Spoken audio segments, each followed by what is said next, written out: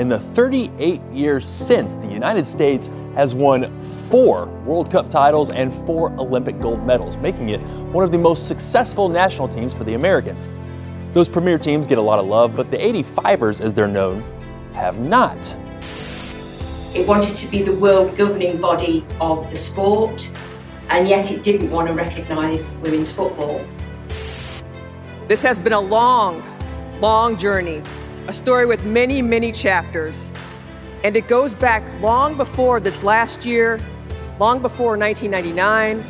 And so I think the only place to start is by recognizing the very first U.S. women's national team in 1985.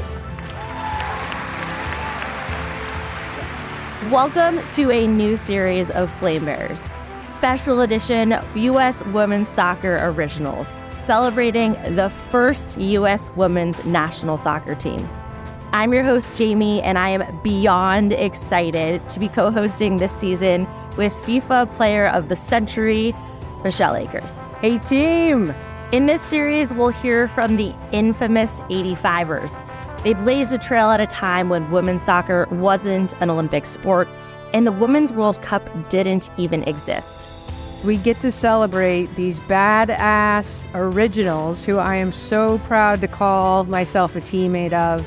These icons you don't know yet, but we're changing that. They're players who came from all over the country, some on scholarships, others playing different college sports because women's soccer didn't even exist at the time, setting the foundation for what is now the biggest event in women's soccer this summer. Their stories have never been told until now. Now let's kick it off to today's episode.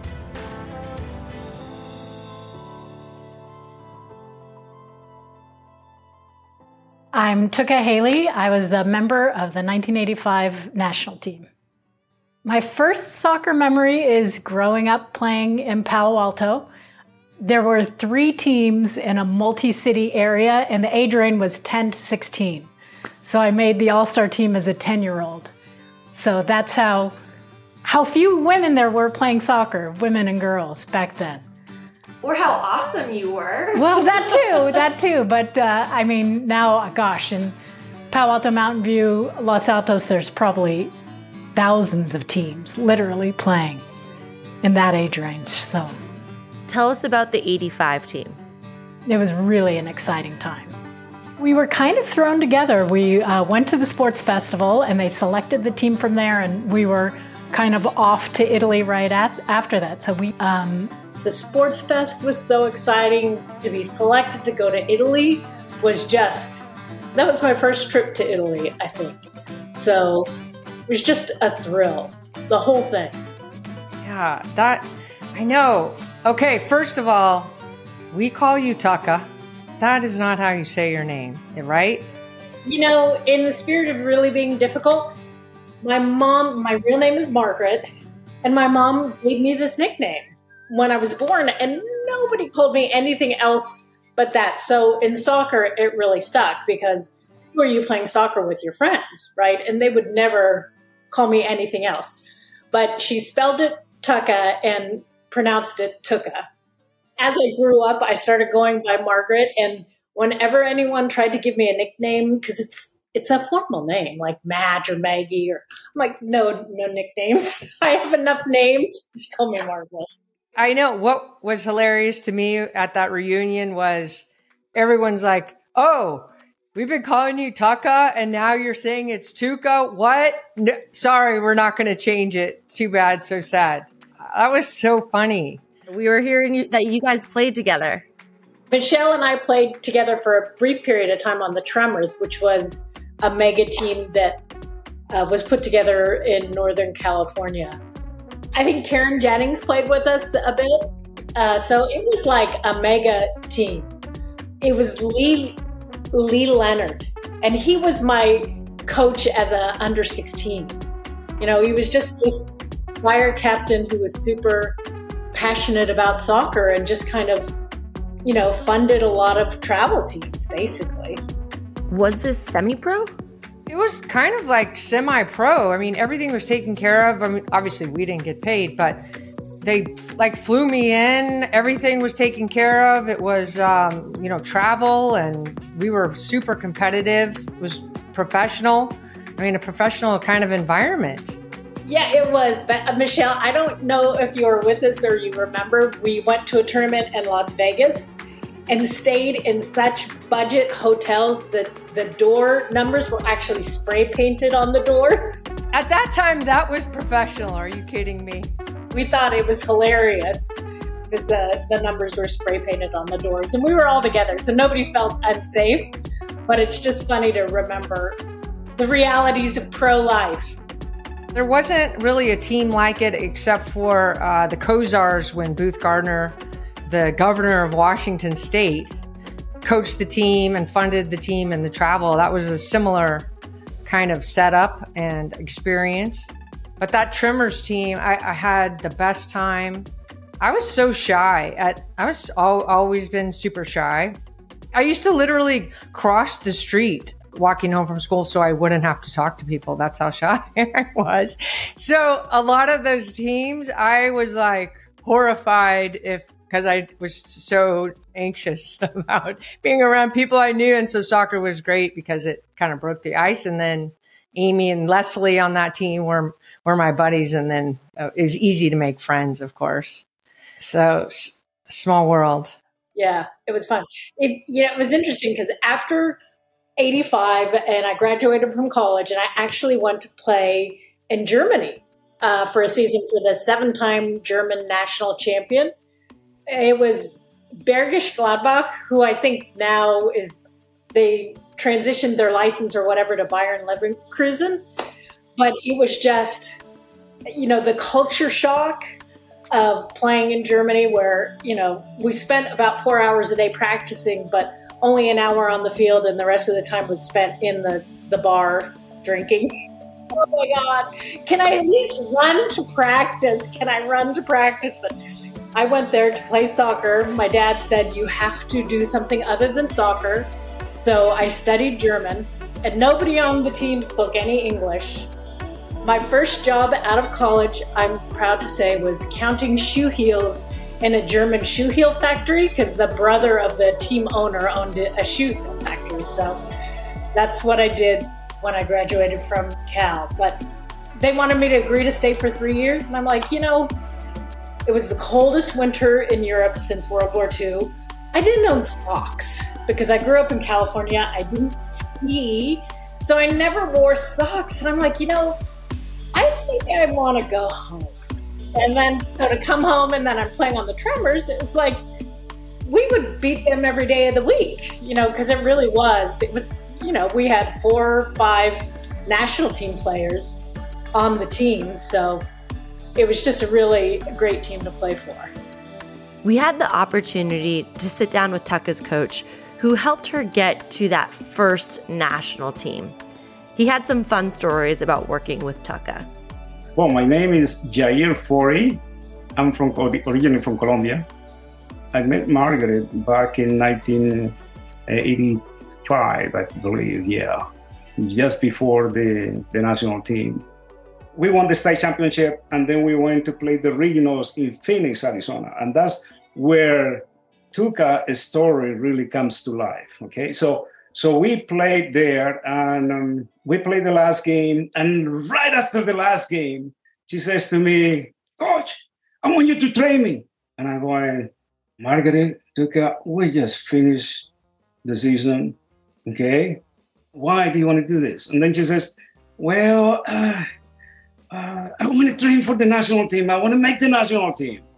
And then I say, okay, Margaret, why me? This is going to be very hard because the training that we do for the club is not the training that you are going to need for the national team. And I need you to be aware of it, okay? Because this is serious, okay? So now the next thing is, how long do you have to go into the tryout for the national team, okay? And I said to her, look, you're gonna be in pain, you're gonna be sore, you're gonna be upset, and at one point you're not gonna like me, you might even call me, you're gonna call me names, okay? So I just want you to understand that what you're asking is it's a different thing. If that's what you want, so then that's what we're gonna do. And guess what? She says, "Oh, coach, I think that I'm saying yes. I want to train." Okay. Then I look at her and I say, "Okay, so we starting training right now. We're going to train right now at this particular moment." And she's kind of like, "Oh no, I got things to do. I gotta go play. I have places to go, people to see." You know what I mean? And I'm going and I look at, and I look at Margaret. I look at Tucka and I say, "Tucka," and I pause. And then she paused, and that was kind of like a stalemate right there. She paused, and I paused, and I look at her, and then she says, "Okay, coach." Tucka, so walk us through that, because I know you had an unbelievable career. You were sharing that in Asheville. So you graduated and you were counting shoe heels in Germany. Then what? When I came back from Germany, I played soccer with the Tremors, and it soon became apparent. I mean, Michelle and I, Jamie, played the same position, and as she went on to be FIFA Women's Player of the Century, my duration on the national team, although fantastic, was kind of short-lived. So I soon realized that I had to get a career outside of soccer. So I finally got off of my parents' couch and took a job selling ads for the local newspaper, the Palo Alto Weekly. And that, believe it or not, that was the beginning to, 10, 15 years later, to being one of the first ad salespeople hired by Google. So I was employee number 81. There was 3 of us selling ads east of the Mississippi, west of the Mississippi, and then all incoming inquiries. Wow. Talk about trailblazing. You've now done it twice, one with the national team and now with Google, which has become like the preeminent place for ad sales.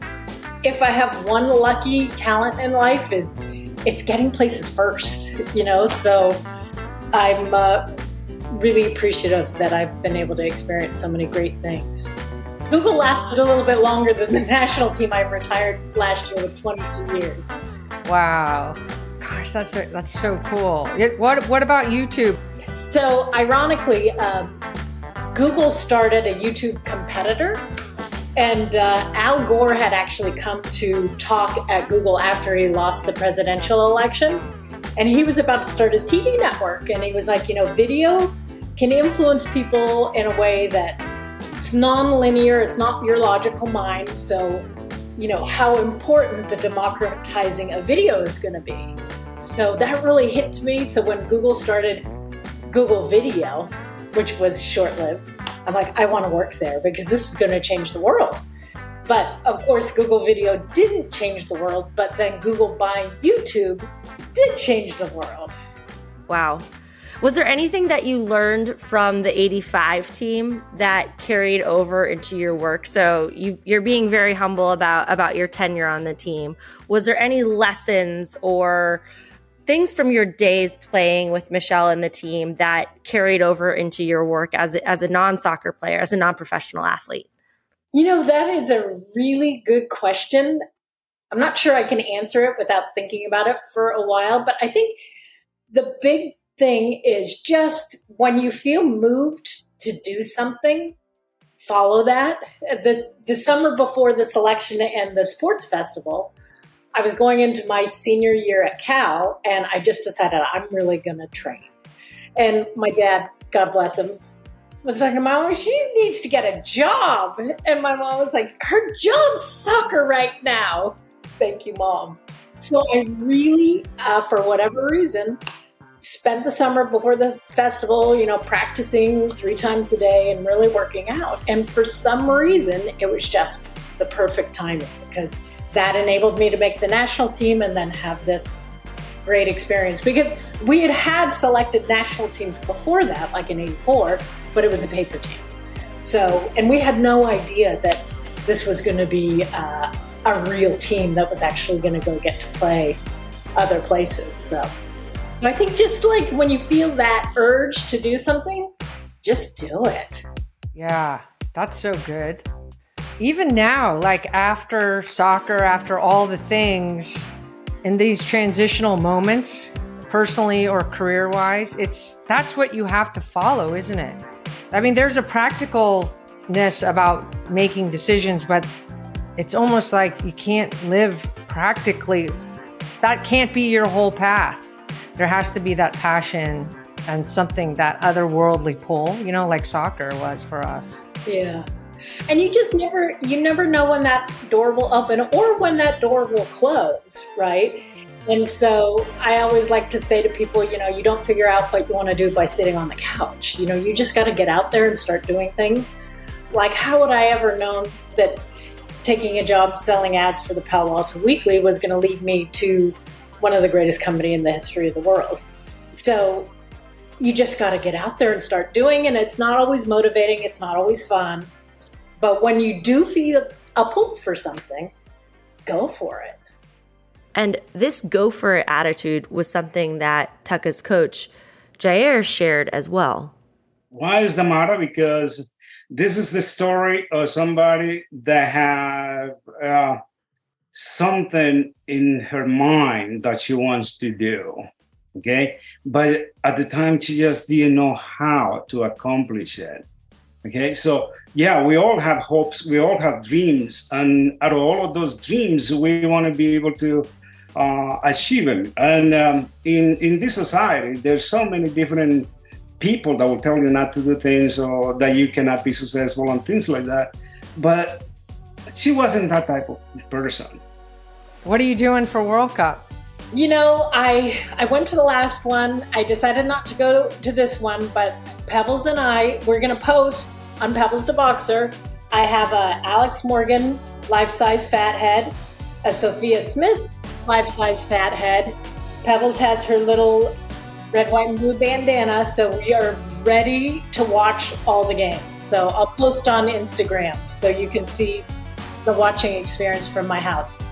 I may delay some of the games. Last World Cup, I think I watched every single game. It only happens once every 4 years. What do you want to say to this summer's World Cup team? Bring it back. I'm tied with Alex Morgan on the all-time scoring list at Berkeley, so she's my homie. I'm totally rooting for her. Last World Cup, I had a life-size pin out of her right by my TV, so I hope she comes home with a golden boot. Tucka, what are your hopes for the future of women's soccer? I hope it continues to be an exciting and happy place for girls. Our culture can focus on being a champion and a performer, but really it should be just about joy and being with your friends and trying really hard regardless of the outcome. I hope that's really what the future is for girls and women in soccer.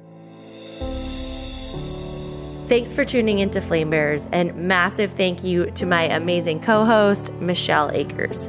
If you would like to write or send in a letter of support or appreciation to Tucka Healy or the 1985 national team, please send it to marissap@flamebearers.com. That's Marissa, Marissa, P as in Potter, @flamebearers.com. Thanks, and we'll catch you on our next episode.